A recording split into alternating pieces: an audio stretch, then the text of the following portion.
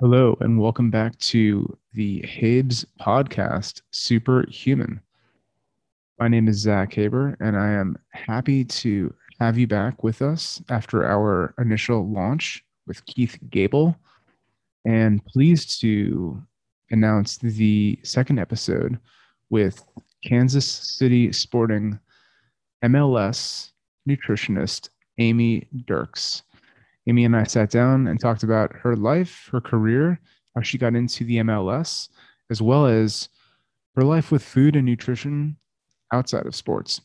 Also, we touched on what she's currently doing and the future she hopes to pave with that work. I hope you enjoy, and thank you for listening. How are you? I'm good. How are you? Good. It's good to It's finally see you in person. I know, right? Yeah. It's awesome. It's always Yeah. good to put a face, with a voice. And Yeah. anyway, it's been Funny. a while, so I good to know, right? reconnect. Yeah, I was thinking about our first time that we talked. I was like in my car headed to a store. And it was just And great. It was just easy. I think I was in a hotel room at training camp in Arizona. Nice. I love it. Sweet. Well, thanks for joining me. I Yeah. appreciate the support. Are you in California still, or where are Yeah, you at so now? so in 2020 I was in San Francisco. Right. And I was in a year-long lease where I just couldn't get out of it. And I wanted to leave right when COVID started. Like I wanted to travel and do what you did, hit the road. Right. But I highly recommend it. I know, right? It sounded amazing from what I read. So that was cool. Yeah. Um, but yeah, so my lease ended in December, and let's see, I basically picked out places between Colorado, Los Angeles, and set around LA. I had networks in both spots, but it was just an easier transition, a 1 day trip, drive basically. Packed all my stuff up and headed down south. So I'm in LA. Awesome. Good for Yeah. you. Thanks. So yeah, it's good. I'm gonna miss it. I'm heading to Arizona for May just to play some golf, go for some hikes, bike. I have a road bike in the back. And I don't know, it should be fun. But then I'm gonna head to Colorado in June. So Yeah. That's so cool. I yeah. mean, both places, like, just beautiful scenery and such good places to ride bikes and hike and do all the things outside. So yeah. Yeah, it should be fun. Have you been to like Sedona and Flagstaff, that area? Yep. Yep. Awesome. It's um I think I could live in the desert, honestly. I love the temperament and just the natural beauty. And um I don't know. I actually, my in-laws are there right now. So Cool. they're doing the RV thing as well. They went to Oakland to see my brother-in-law and sister-in-law, and they're just sort of flying by the seat of their pants, and wherever the road takes them, sort of thing. So I love yeah, it. Awesome. yeah, Well, thanks again. I'm psyched to talk to you and just kind of get to know more about you. So registered dietitian nutritionist, licensed dietitian, certified strength and conditioning specialist, certified personal trainer, plus like previous MLS nutritionist, right? yes, Did I miss sir. anything? No, no, but I mean, all those letters and stuff, people don't necessarily know what they mean, and it's more about your life experiences and Yeah. how you can connect and relate to people than it really is. Because I could just keep going and get more certifications, but it's just more book knowledge, and Yeah. I feel like that can only take you so far. That's what I'm trying to say. Nice. I love it. I mean, if you were to get another cert, what would you get? Where would you go from there? I would probably get certified in integrative nutrition. Okay. So more of a holistic, that is me to my true nature.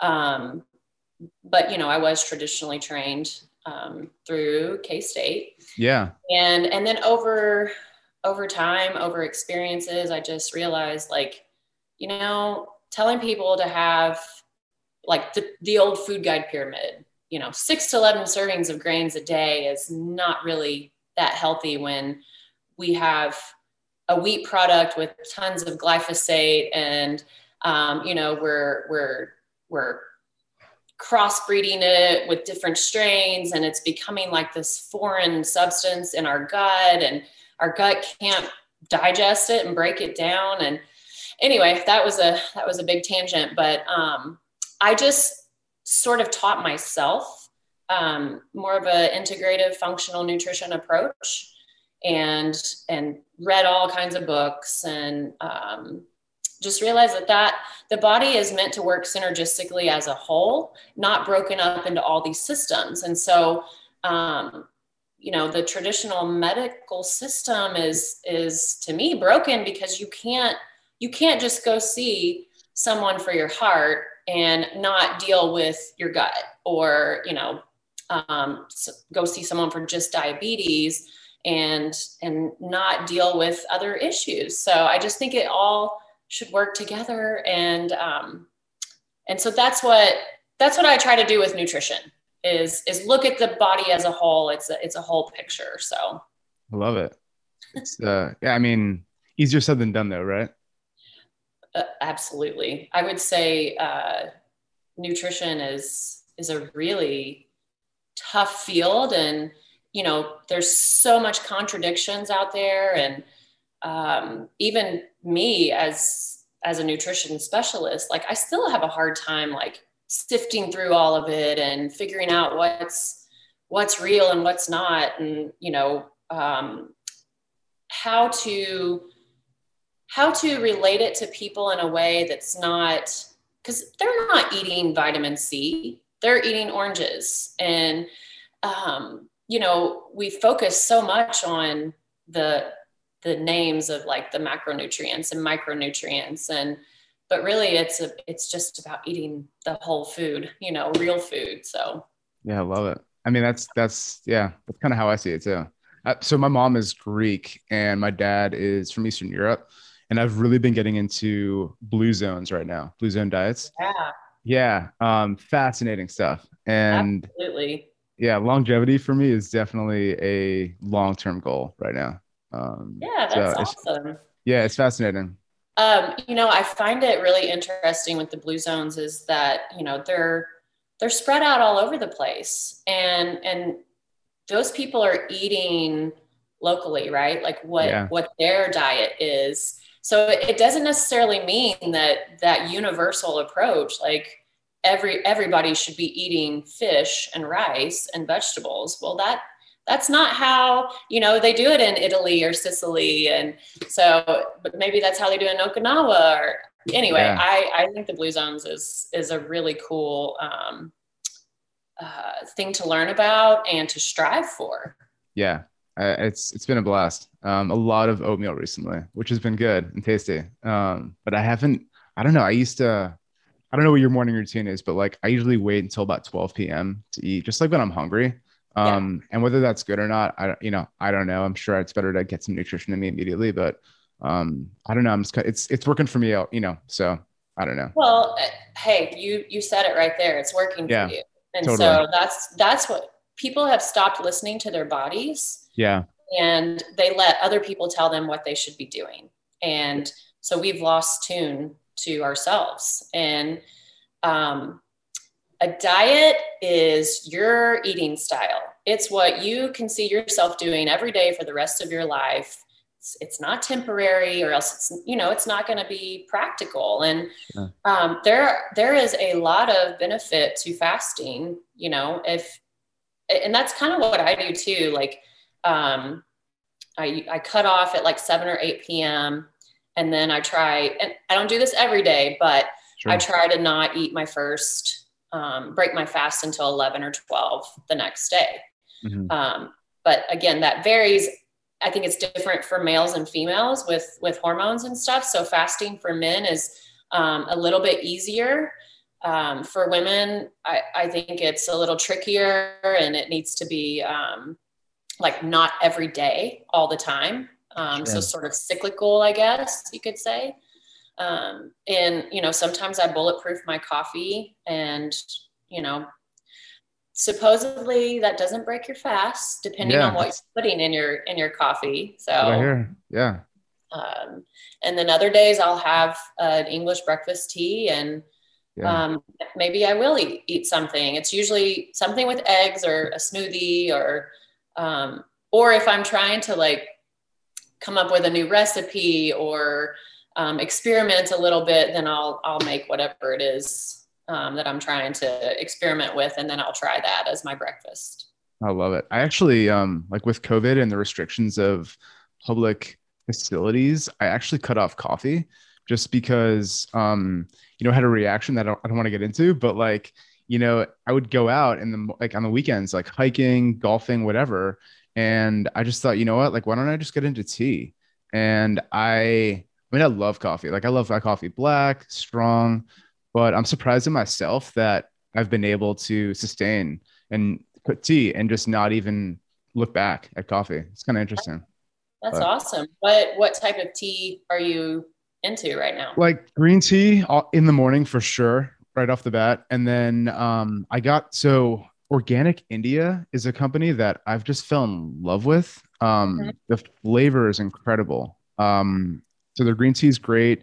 I use their turmeric tea as well. They have two versions, one with ginger, one without. And then they have this oh my Lord, I'm blanking on the name, but it's this purple packaging and it's like a jasmine, but not a jasmine. And it starts with Nice. an R and it's just delicious. So it just varies. And actually, I don't know. Have you ever gotten into Blue Lotus at all? Into what? Blue Blue? Lotus? Nope.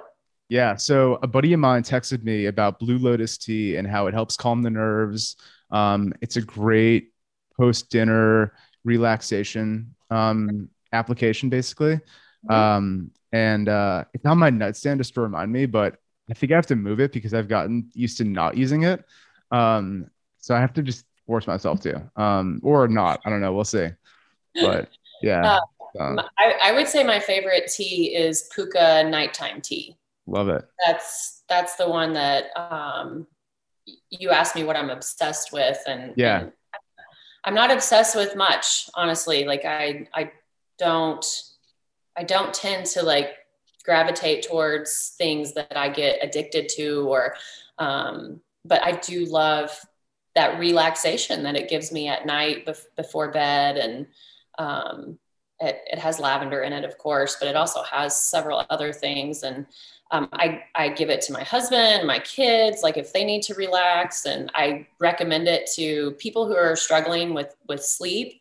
Obviously, routine is important, and if you're having caffeine throughout the day, but one of the things besides like an Epsom salt bath to relax at night and get that magnesium in there, and yeah, that nighttime tea is another thing that I try to recommend. And even if you need to put a little honey in it, honey helps with sleep too. So, you wouldn't want too much sugar in there, but a little sure. honey in your tea is not so bad. That's cool. I didn't never realize that. That's awesome.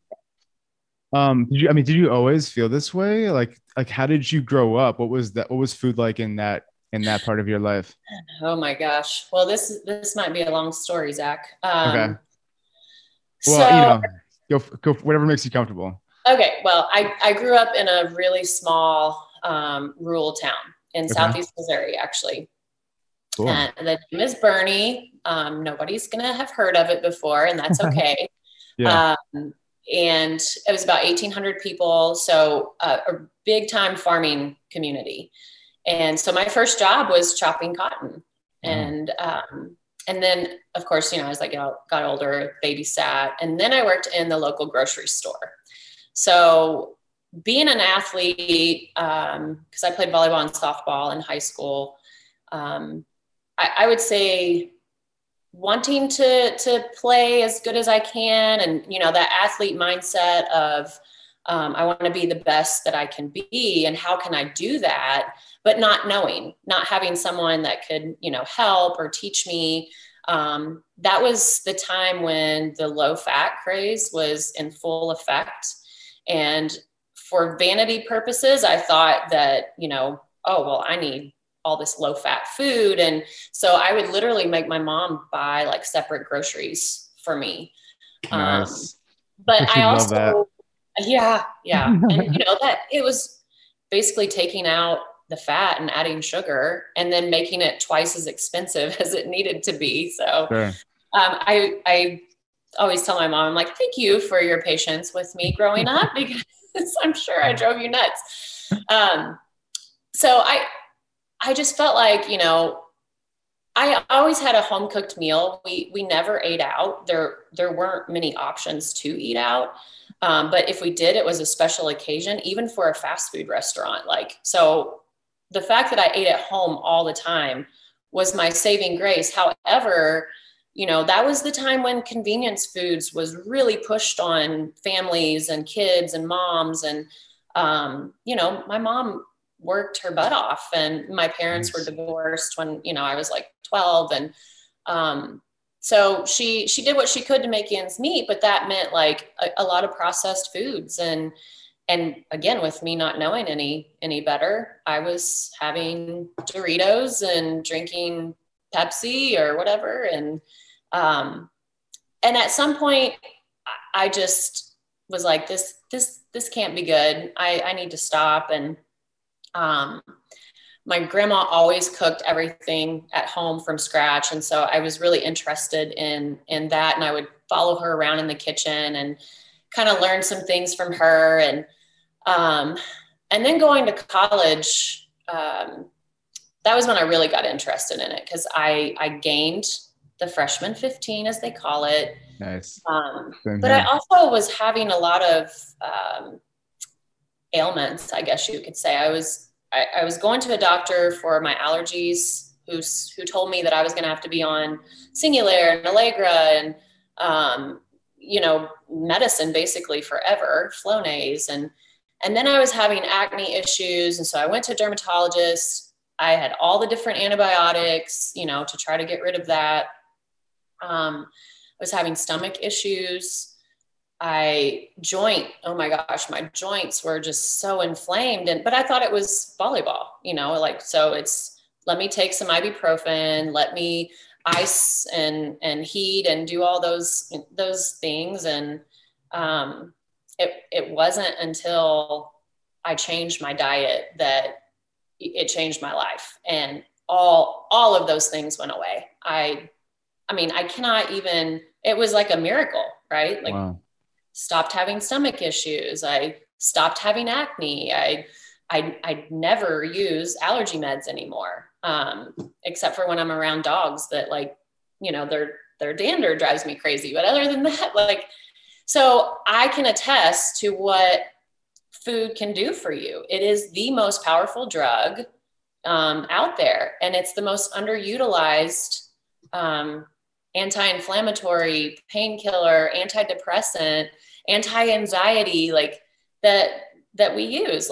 We're willing to take a pill with all the side effects to try to get rid of whatever's going on with us versus looking at what we're putting into our mouths. And so that's the struggle, right? So yeah. Was there one immediate change that you made in that time where that stood out that you still think of? It was like, that was the most impactful, or was it kind of just everything? Gosh, I mean, I had stopped drinking like sodas and having candy, like all that simple sugars, and that definitely helped. But I would like to say it was cutting out cereal, crackers, bread, those type of carbohydrates. So now I would say it was gluten more than anything. But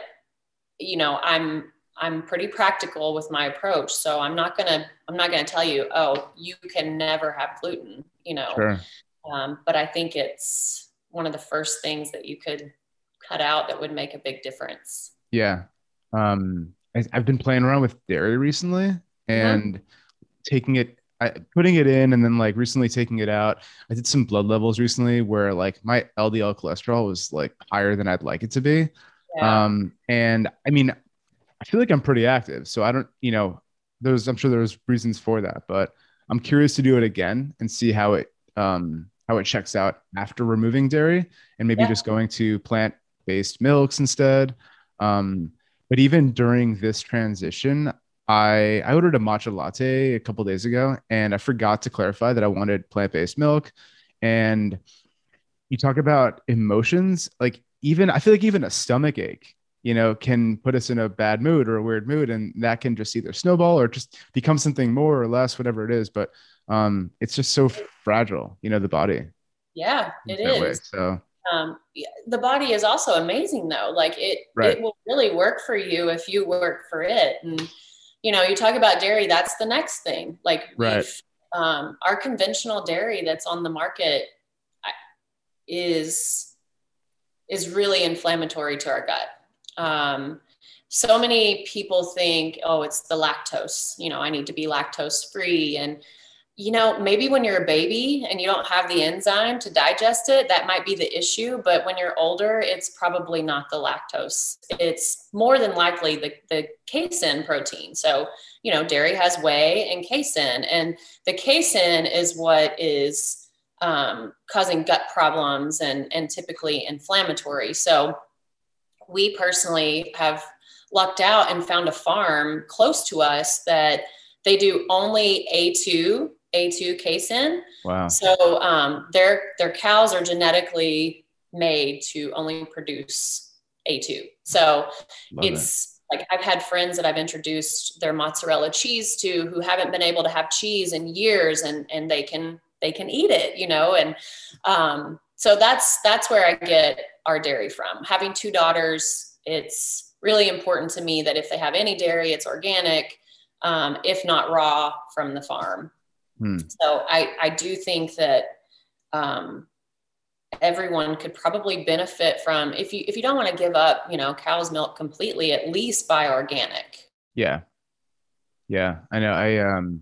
I think it's a real site that I went to where it was like realmilk.com. I could be wrong. That may not be exactly it, but it actually tells you where there's like a store locator. It tells you the closest place to find, the most authentic, or, the most, real milk, I guess. But yeah, anyway, so it's an interesting experiment, but kind of scary at the same time, because no one wants, a heart attack right later on or whatever it may be. So you got to fix it. Yeah, for sure. So I was thinking though about, go for it.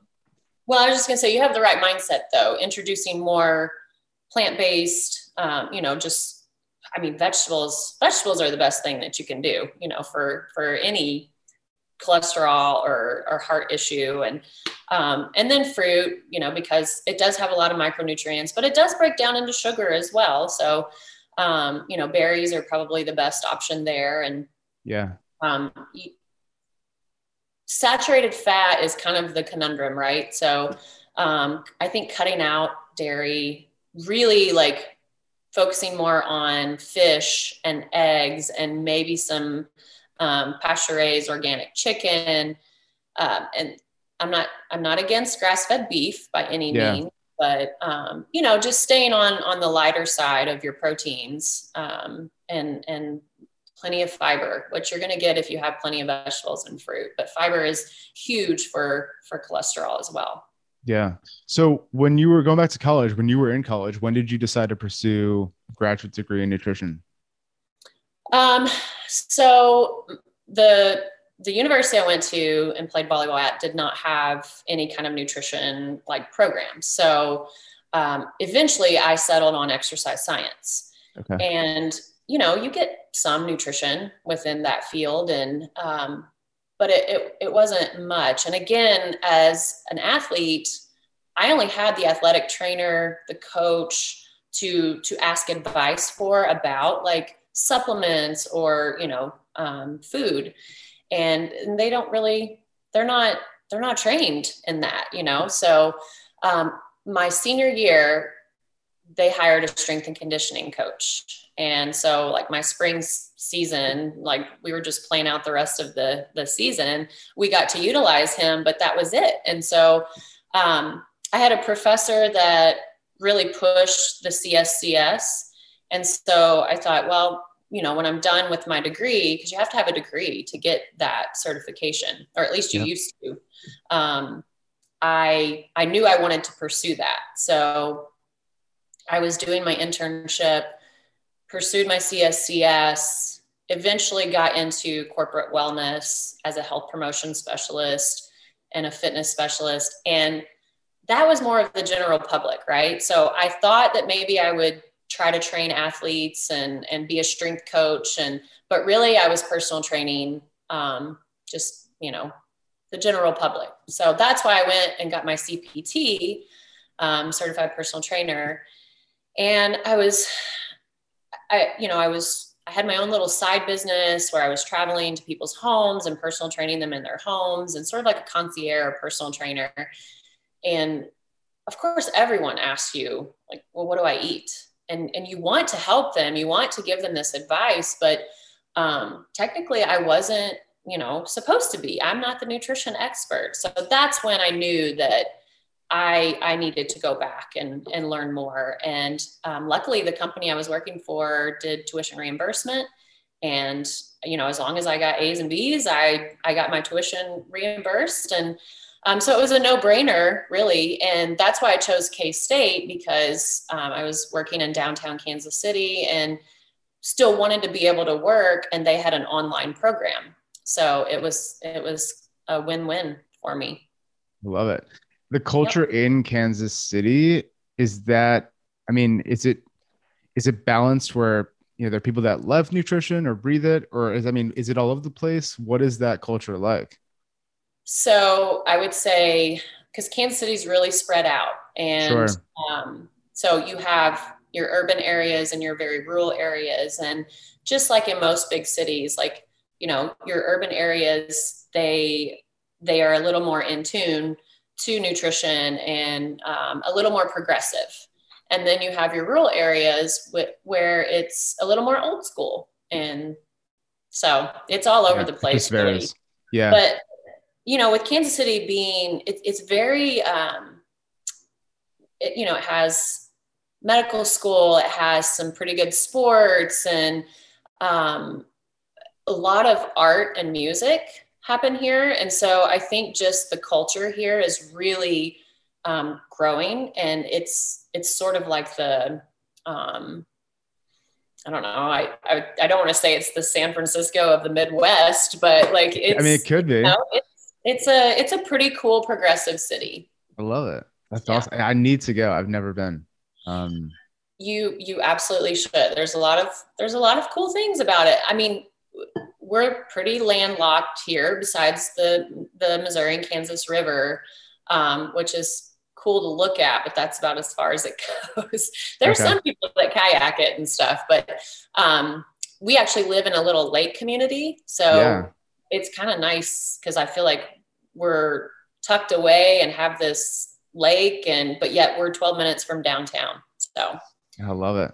Yeah. That's awesome. So, and then was your passion for soccer always alive and well? And like, how did you transition to MLS from there? So, after getting my dietetics degree and working in corporate wellness, I switched to, we moved. So we moved to a smaller, it was a college town, but it was a D2 school. And that's where I was a clinical dietitian. So I worked in the local hospital, and just basically to have a job and keep my skills up. And I would say that I did not love that job. I felt like you're just keeping patients alive. You're not helping them. And so it was a little disheartening. And just really seeing the lack of knowledge that people do have when it comes to nutrition, the quality of foods that, cafeterias can put out for their patients. And now, not all of them are like that. I did do a couple rotations where the chef and the cafeterias were awesome. And, but I did not love clinical dietetics at all. I love the challenge of it because, the disease processes and, just learning about the the body and how food can relate to that. But it was not my forever job for sure. In the meantime, I also was a WIC nutritionist. I volunteered at the college. I helped their volleyball team. I went in every week and spoke to them and helped them with nutrition and got to know a lot of the coaches. And so I would help, well, this basketball player needed help and this football coach had questions. And so I was always in the sports realm thinking that I'm never going to be able to make this a job. It's a really tough field to get into. It's something that not every organization sees the value in it and is willing to pay for it. But they'll pay for another strength coach to make you train harder and train longer, but food doesn't have anything to do with it, And so I just kind of gave up on that and started doing concierge wellness. And so I was part of a wellness team. We had doctor, chiropractor, massage therapist, personal trainer, dietitian, like yoga teacher, Pilates. Like we had the whole, whole approach. And we worked with some high profile CEOs and I kind of, I did my little side business too, where I'd see patients or clients on my own. And I just thought that was kind of going to be my gig. And so one of the owners of Sporting KC was one of my clients. And I went to a Sporting KC event where I knew their chiropractor. I met their strength coach at this event. And he said, hey, we're thinking about hiring someone for nutrition. Would you be interested in the position? And of course I was like, sure.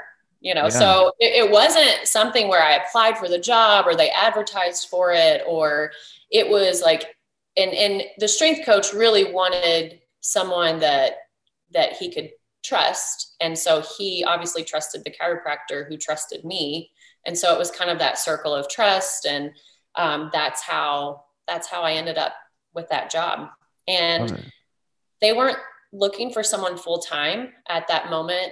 So I was like a consultant and I came in and probably 2 days a week and worked with the guys, mostly like when they were either pre-training or post-training. Mm-hmm. So I could kind of see like what they were eating. And I completely revamped their training kitchen. Like I pretty much threw away everything that was in there. And because it was every bagel flavor you could imagine, and all the breads and just sugary yogurts and the worst granola bars ever. And so the head coach, Peter, was super supportive. And he was like, whatever we need to do, let's do it. Let's rip the Band-Aid off. Yeah. And so we just threw away everything and started over. And I presented to them, so I could kind of like, okay, this is my philosophy. This is what I think is going to be, the healthiest for you guys. And I over communicate. So I had like tons of handouts and just to try to reiterate what I was, teaching, and so that it could help them at home too. But I went to games and stuff, but at the time I wasn't like, in the locker room with them. Now the next season, they hired me full time. And that's when I was like at the games making smoothies and stuff like that. So at that point, did you make changes that you wanted to make, but weren't comfortable making, like further changes? So you have to put your big girl pants on to work in an industry like that. You're a female surrounded by males. And so I would say that I got out of my comfort zone, yes, but I also believed in it and I was very passionate about it. And so I think that carried over, and people wanted to make these changes because I, put up a good argument why we needed them. So, yeah. So, so you're a full-time MLS nutritionist. What's the day in the life of that like? Like, when does your day start? What does it end? And you kind of touched on some things, but if you could kind of just walk me through that. Well, so once I did become full-time, I worked with the chef a lot. So we were lucky enough to have a chef. We were able to control breakfast and lunch for the guys. So obviously there's a lot of meal planning and menu planning there. I would get there before breakfast, make the pre-training smoothies. And then they also had, hot breakfast options and oatmeal and so forth. We had omelets made to order. What else? And then we had just, specialty stuff too that changed periodically.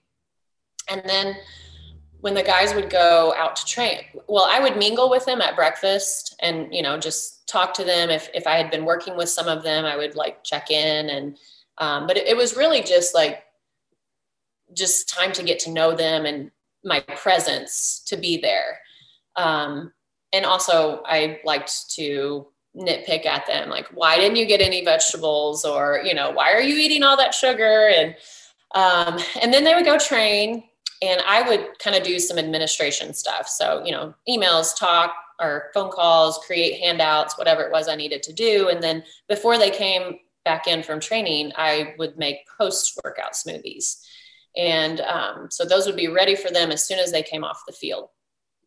And then they would be in the training room afterwards, with recovery and stuff. And so again, I was in there with them, mingling and talking. And sometimes I would have individual meetings with them. Sometimes we'd have body fat scheduled. Some days were recovery days where they did more recovery stuff and I would make recovery shots and then they would have lunch. And so again, I would be there, during their lunch and I would always go before everything was served to make sure that it was kosher and that I approved. Because sometimes the chef would change things up a little bit on me and I wouldn't know. And so I had to stay on top of him a lot and I had to teach him a lot too. In fact, I ended up having a meeting with all the kitchen staff. Like, look, this is my goal with these guys. You can't be serving them this liquid trans fat, with their omelet or whatever. It has to be real butter or extra virgin olive oil or avocado oil. And anyway, it's education. So I would meet with some of the players' wives or families and, try to help them as well. And there was a lot of communication we had a team app. And so I would contact guys through that. If it was hot out and they did weigh-ins and they were losing too much water, I would have to stay on them about hydrating. And so I would say it kind of looked different, all the time, but the main consistencies was the meal time and the smoothies. And so, but I worked their training. I had to be there at like around 8-ish. Yeah. So not too super early. It looks like my face froze for a second. And, oh, it's all good. No worries. And then I would probably, so I had 2 young girls and my husband's a physician. So it's safe to say he's the breadwinner. And so I would leave. Different ways, I'm sure. I know. I would leave work and because I would have to go pick up the kids or be home for them, after school. So my day was usually around 8 to 3:30. Yeah. Now the other medical staff, they were there like 6:37 until 6:37 at night. And that was their job, was obviously more hands-on and a little different than mine. I can communicate with the athletes via text, phone call, email, however, outside of work. So they have to be there physically a little bit more. So sure. So, I mean, like with everyone's body literally being different, did you have individual goals with every player or is that not? Yeah. Wow. Yeah. So before, like I went through every single player and talked with them about what their goals were. And then what supplements they were taking. Because, some of them would just take whatever was provided, whereas others took it upon themselves to, take that further and try other supplements. And I wanted to make sure that those lined up, if your goal is to increase lean mass, maybe you should have a creatine of some sort instead of, trying to take these supplements like green tea that's going to help you lose weight or whatever. So anyway, so I would go through them with their supplements, what their goals were, and then I would make recommendations per individual accordingly. Yeah. And are they able to correlate like on-field success to nutrition and those goals, or is that just too tough? Like it's not apples to apples. So, well, I mean, it depends on what you're measuring, right? So, are you cramping or not? Like right. That's a pretty easy one to tell, like, if it's working, Sure. Energy levels, GI stuff. Soccer players have, they're creating a lot of exercise induced like oxidation and, stress really. And so they have some GI issues. They're nervous, before a game. And, so I would say like, gut health was definitely something, body fat percentages, that was always a big thing. But it's really tough to measure. But there were definitely those people who, like I said, weren't cramping anymore or did feel better, didn't have to go to the bathroom right before, they went out on the field and had more of that endurance and longevity. So I definitely think, that it helped. Sure. And they did win the Open Cup that year that, Look that at that. I was like, introducing this nutrition to them. So can you like put that on your resume? It's just like, right. This did happen. So I totally tease, the head coach and stuff. I was like, it's because you hired me and, they started eating better. That's why they won. I love it. That's awesome. Yeah. When we first spoke years ago, and correct me if I'm wrong, but I think what you told me was soccer players have more of a need for micronutrients. And I'm guessing based off just that your comment about potassium, is that accurate versus like basketball and football and other sports? Well, I mean, obviously it has to do with playing time and, are they playing the whole 90 minutes of soccer? Like I said, that they create a lot of exercise induced stress. They Sure. sweat a ton. They're, the needs for endurance is different than the needs for that start, stop, and or like weightlifting and more of that type of sport. So I definitely think that they need to supplement with a multivitamin, multi-mineral type of supplement. Wow. Okay. Because I mean, when you're creating that exercise induced stress, it causes oxidation in the body. That's where, free radicals are happening. And, that can cause problems down the road if you don't take care of that. With antioxidants is what helps take care of those free radicals. So I do think that soccer players, they're literally like running 7 miles a day, and so if you don't have the proper nutrition or micronutrients for recovery, then you're just breaking down the body. Yeah. So you wrote this article. I think it's Sports Today, right? Are you still writing for them? For Soccer Today, yeah. Soccer Today. I'm sorry. Yeah. It's okay.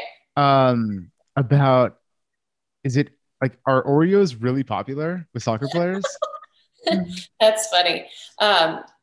So before I go to Oreos, I do want to say that I'm like considered this soccer nutritionist now, which obviously working for the MLS, that's understandable. But I want to say that my approach is going to be the same for basketball, for volleyball, for, you have to start with that basic foundation. So makes total sense.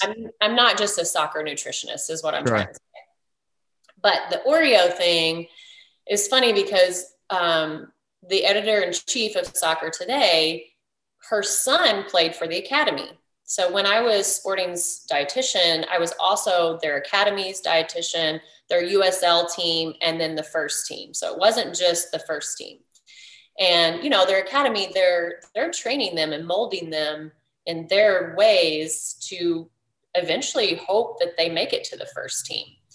And so her son played for the academy, and she went to one of my presentations because let's face it, I'm going to present to 13, 14, 15, 16, 17-year-olds, but how much of that are they actually going to listen to or retain?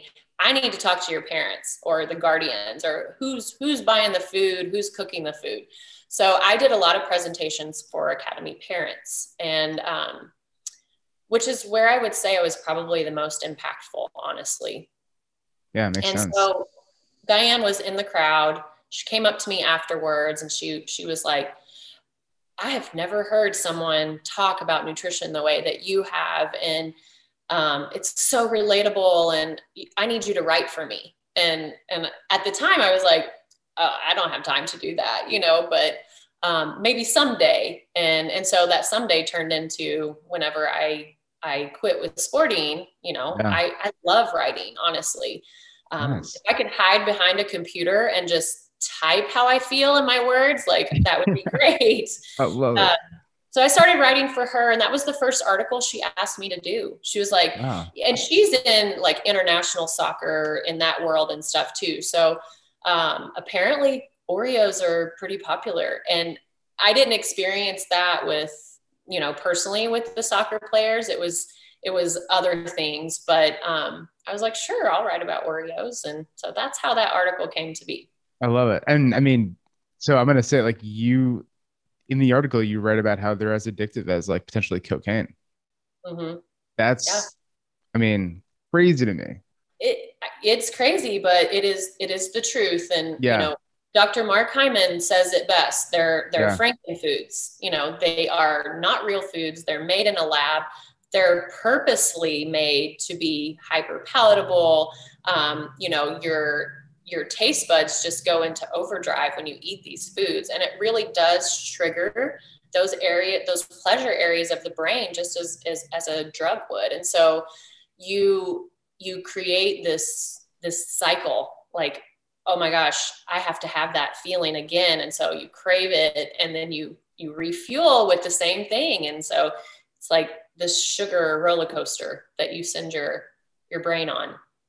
I'd be lying if I didn't say that during COVID, I definitely bought some Oreos, and I definitely like could not stop eating them, you know, at one time. So, well, it's addicting. You know, we all have our vices. Like, oh my God. Yeah.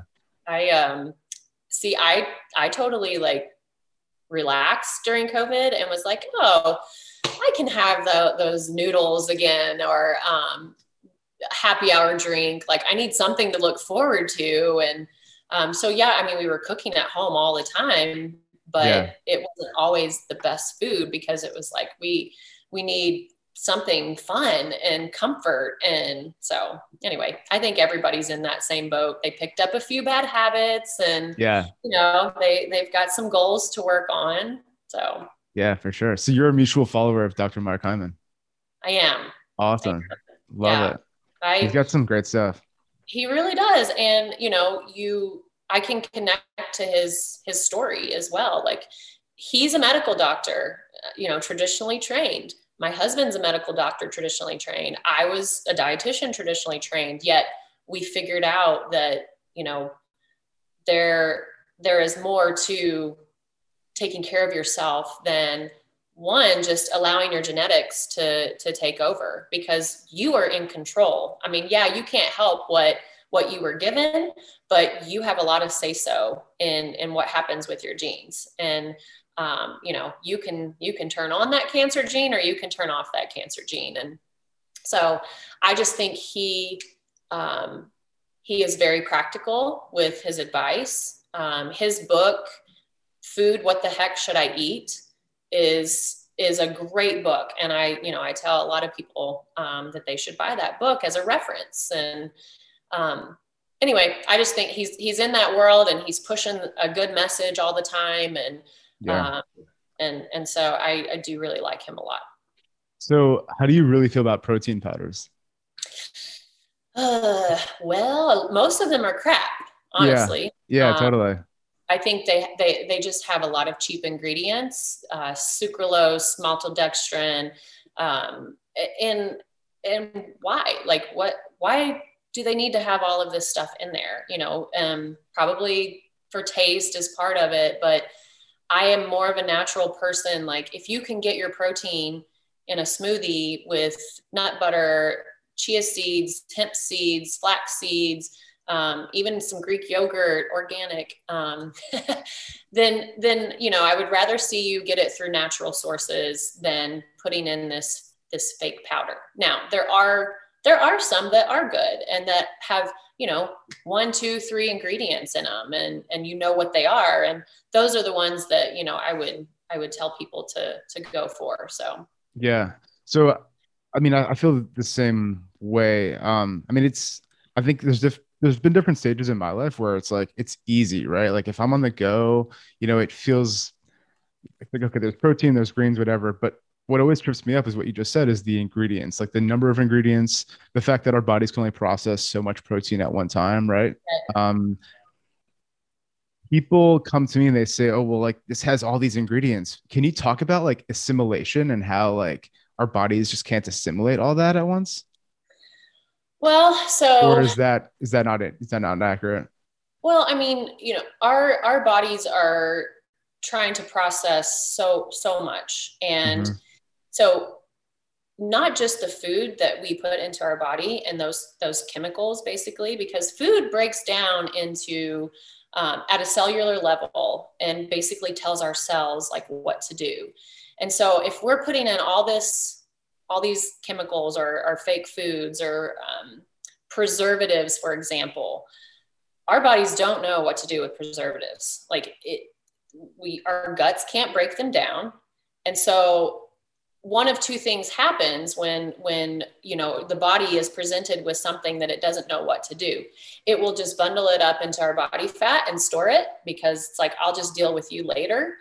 Or systemically it can cause like a reaction, and over time leaky gut, because we're just tearing up our guts with all of this these horrible chemicals. And so our liver as well is constantly trying to detoxify, regenerate. And when we put bad things into our body, the lotions, the hair stuff that we put on our body, the things that we surround ourselves with, cleaning products, chlorine in a pool, petroleum gases, whatever, like it just, eventually it's going to break down. It just cannot keep up. So that's why, I feel like people experience issues with their hormones, and, maybe they're not able to have babies, or they're having like all these gut problems and, or skin issues. It is your body telling you like, it can't keep up. You have to change. You need to do something. And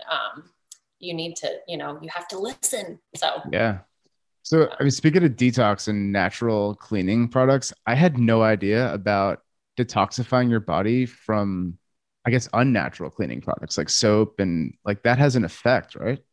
yeah.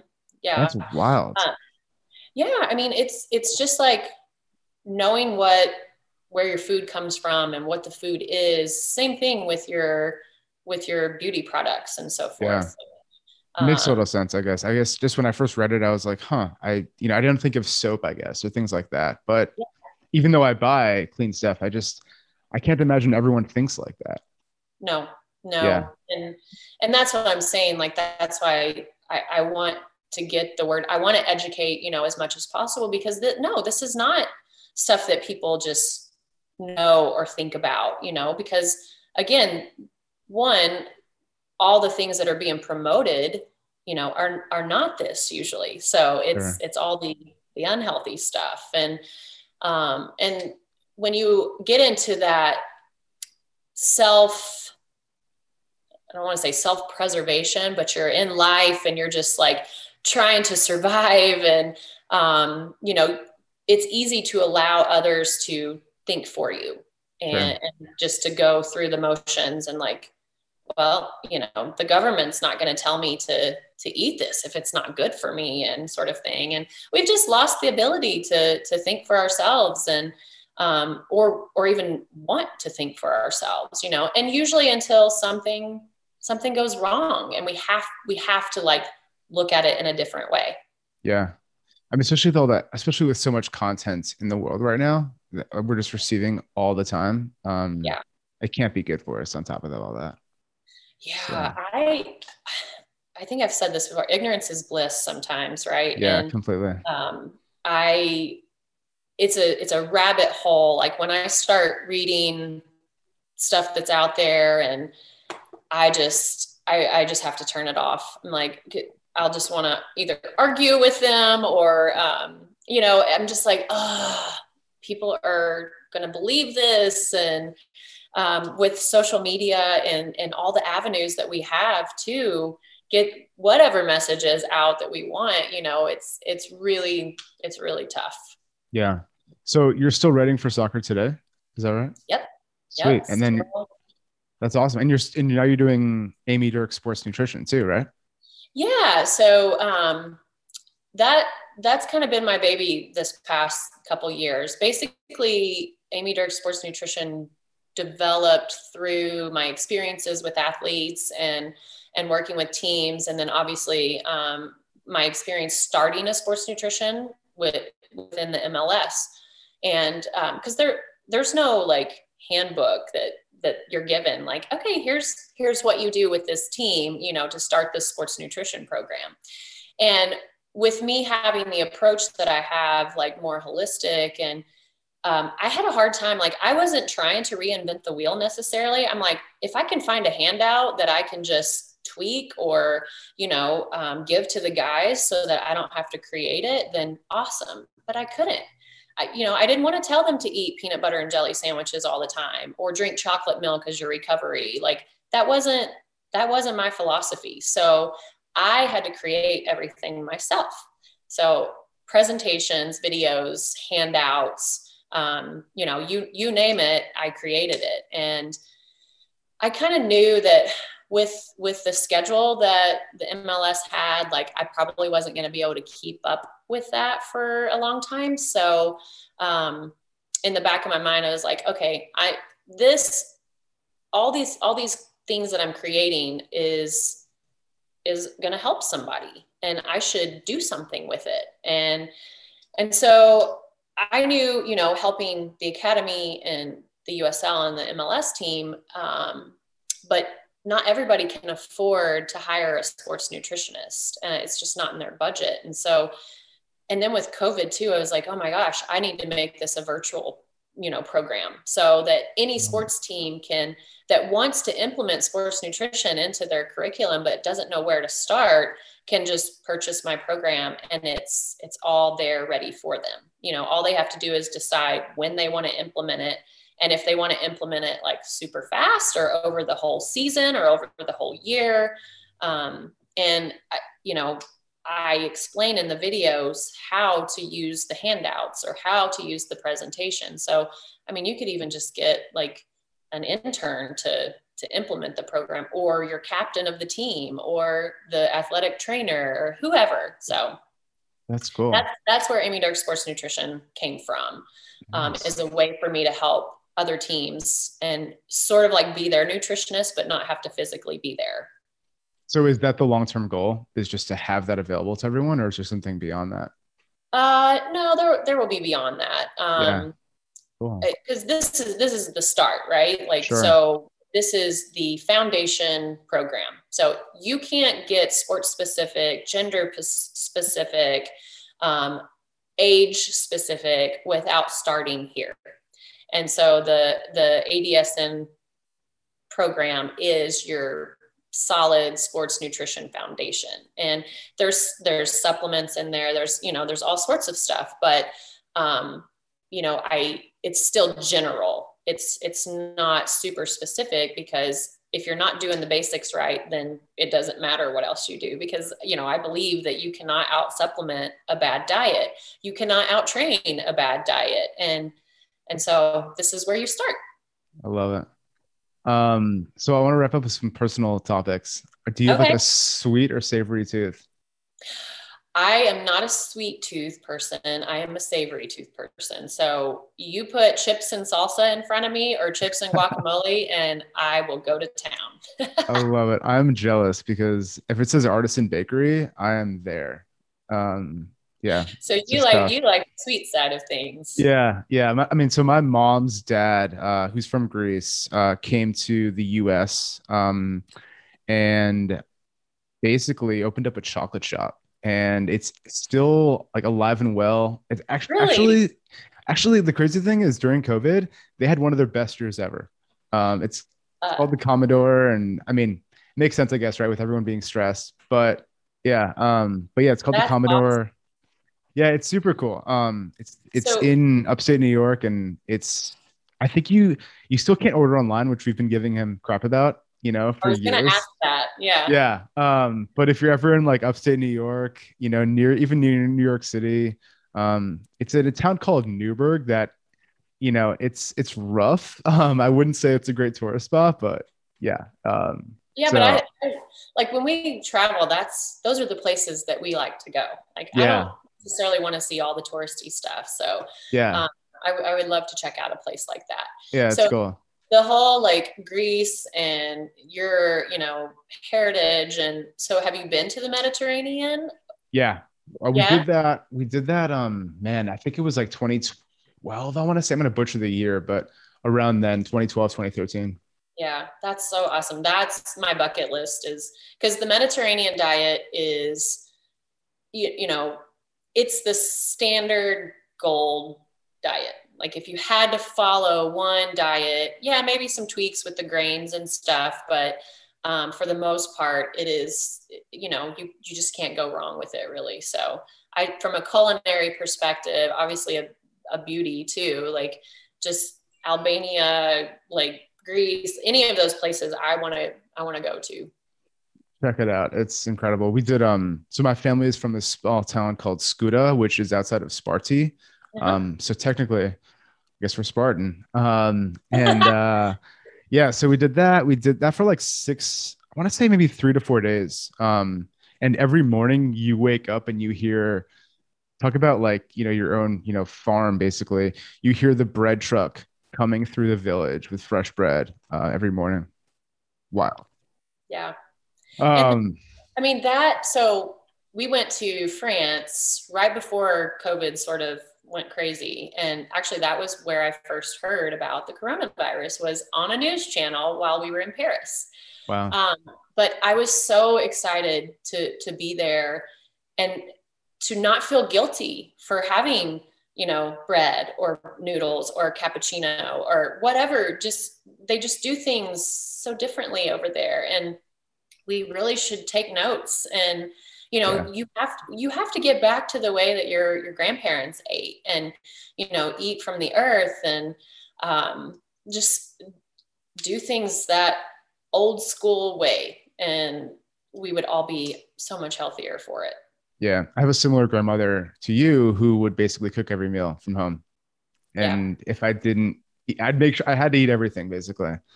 Yep. Yeah. I mean, she lived to be, man, I mean, mid 90s. And that entire side, just longevity through and through. Crazy. That's awesome. That Yeah. is amazing. So, Well, yeah. go ahead. I was going to say, I asked you about like your tastiest snack. I need to make these Amy's nut butter energy balls. They sound awesome. Yeah, I used to make them quite a bit for sporting, and I just took like bits and pieces of recipes, that I had seen, but I definitely tweaked them a lot with the cocoa powder and the coconut oil and so forth. So, but my 9-year-old loves those, and she loves to make them, and so we make them pretty often, and then freeze some, and then we give them like to the teachers and stuff as gifts. And I try to, I'm that mom that like doesn't bring actual treats. I'll bring like non-food stuff or maybe like some homemade popcorn from the local, like little popcorn place. And so anyway, my kids are like, Mom, can we just have the cookies that are bad for you? That's hilarious. Someday you're going to thank me. I promise. Exactly.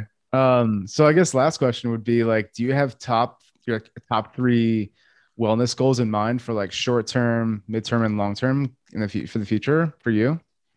For me personally? Yeah. So, I mean, post COVID, yeah, like I really need to focus on getting back to being more gluten-free. I have that 80-20 approach. So truthfully, 80% of the time, I know I'm doing the right things and what I should be doing and what I should be eating and drinking plenty of water and getting plenty of sleep and so forth. But 20% of the time, like, I feel like you have to live life and have fun. And, I think one of the questions that you had asked on paper was like cravings and, how do you handle cravings and stuff like that? I don't, because I don't deprive myself of anything.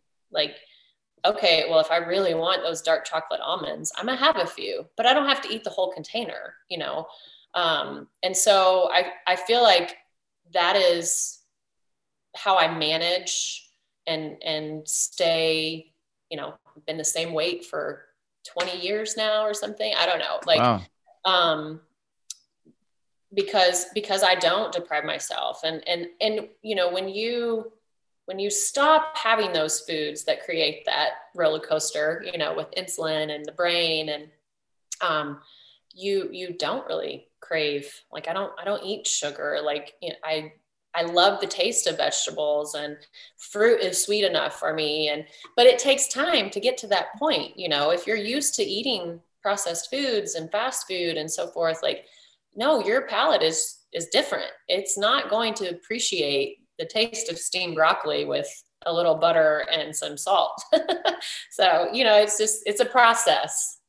Yeah. I was talking to someone about that last night about just how even mental stuff, like it's a practice, like you can't expect it, you can't expect it to change immediately. Just keep working at it. Yeah.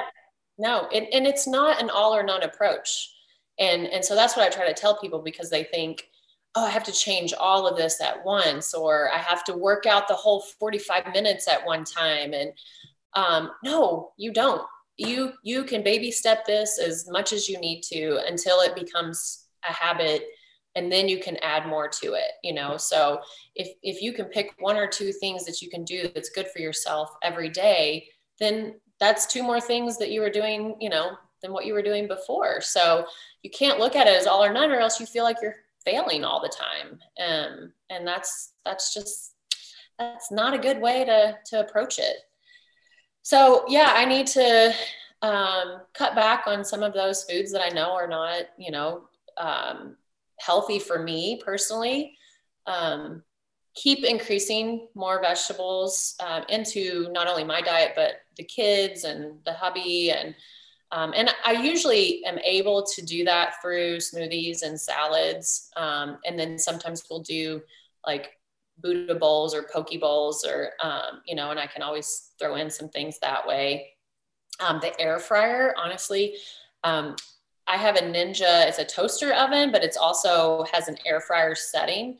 And so, when I cut up sweet potatoes or zucchini, and it cooks it to a good texture.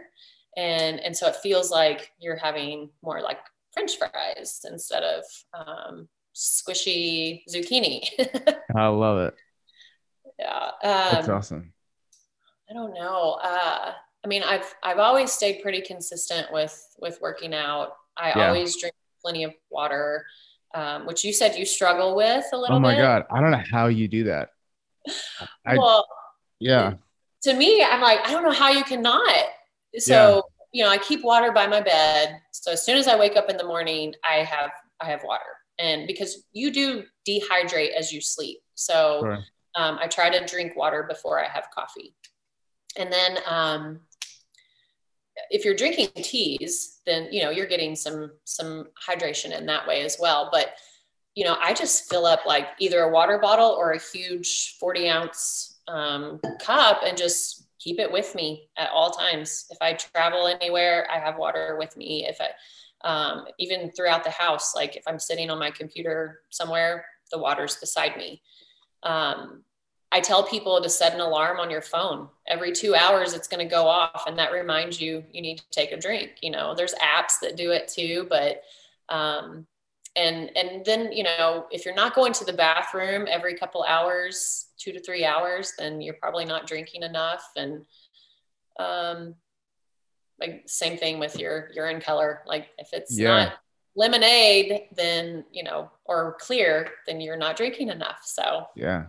Every morning I wake up and I'll drink, I'll drink some water. And then, obviously with tea, like you were saying, that helps. But I found myself like after maybe 12 p.m. to like 5 or even at night. I mean, I tried to think of it before I go to bed, but it just not the first priority is what I was saying, what I think, so. Yeah. Well, I see people and I try helping them, and, they're having coffee in the morning, Diet Coke with lunch, wine with dinner, and they're not drinking, hardly any water. They have headaches, lack of energy, can't go to the bathroom very well. And it's all like a quick fix if they would just drink more water, I've seen tons of people who switched from sodas and, to water, lost tons of weight. And it's amazing, like, because water is involved in every bodily process, and we're mostly comprised of water. So if we're not drinking enough, then our bodies aren't functioning at tip-top shape.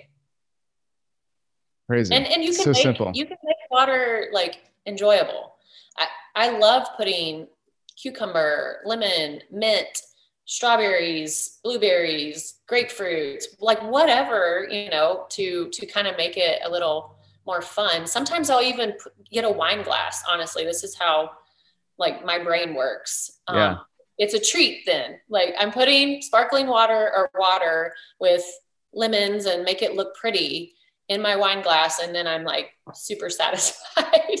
I love it. Well, so shout out to a friend of mine, Julie Morris, who has a superfood cookbook that Navitas we had a history with that, but she would went to her house in Ventura and she would add rosé, half the amount that you would put, but then she would top it off with another half of sparkling water with a flavor that would blend well with that rosé. So that was a cool trick too. I'll have to check out her cookbook. Super cool.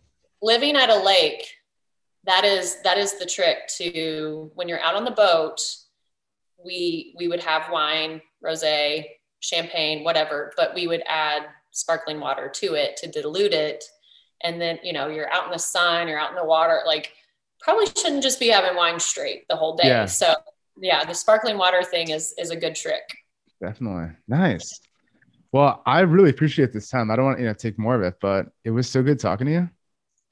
I love talking about this. And I know my husband's probably like, thank goodness she's talking to somebody else besides me about it. Oh, that's so cool. Well, could help, I guess.